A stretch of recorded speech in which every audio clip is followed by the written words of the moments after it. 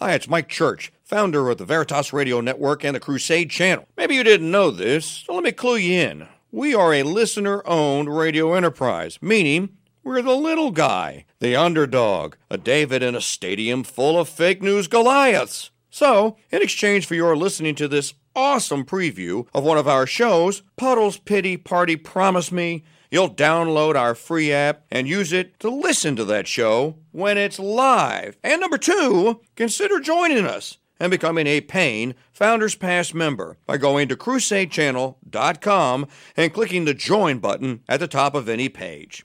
Now that's not asking too much, is it?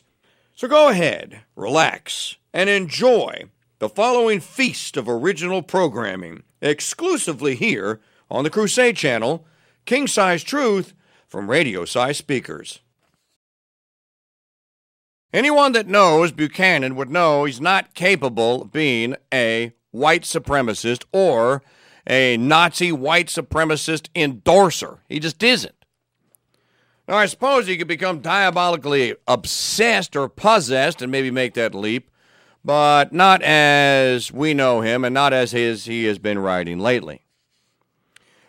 And then Piatek says there's no need to take my, and I talked about this yesterday, that why didn't Dreher and Sharon give him the benefit of the doubt? I didn't read racist hayseed.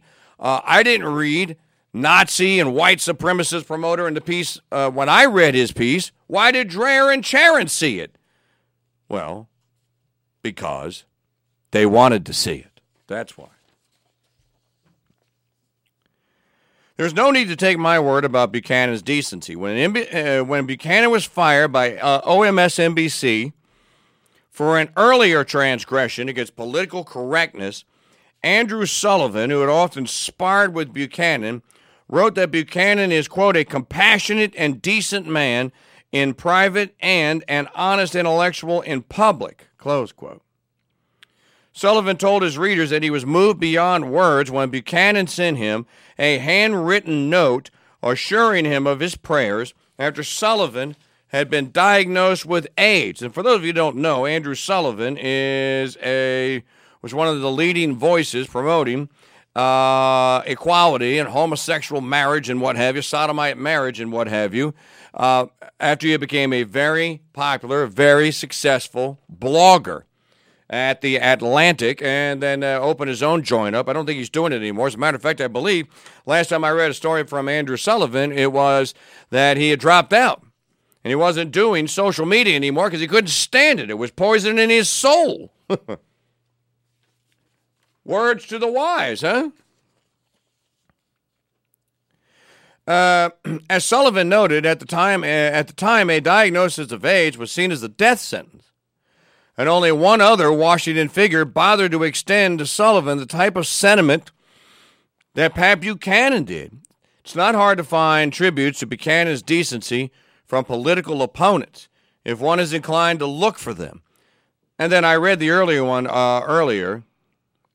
Here's what Rod Dreher posted back during the run-up to the Iraq War.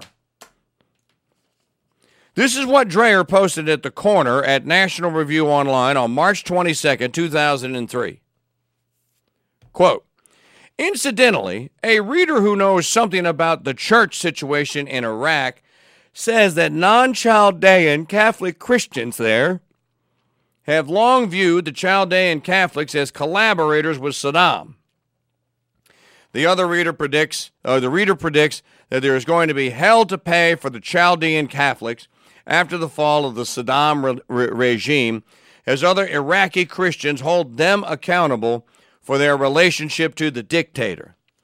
The Vatican's strong objection to this war has been duly noted by non-Catholic Iraqi Christians, the reader says, and the post-war fallout from that is not going to be pretty. Close quote. Indeed, the fallout from the Iraq War was not pretty for Iraqi Catholics, Christians throughout the Mideast, America, or Americans, right? Tom Piatek in defense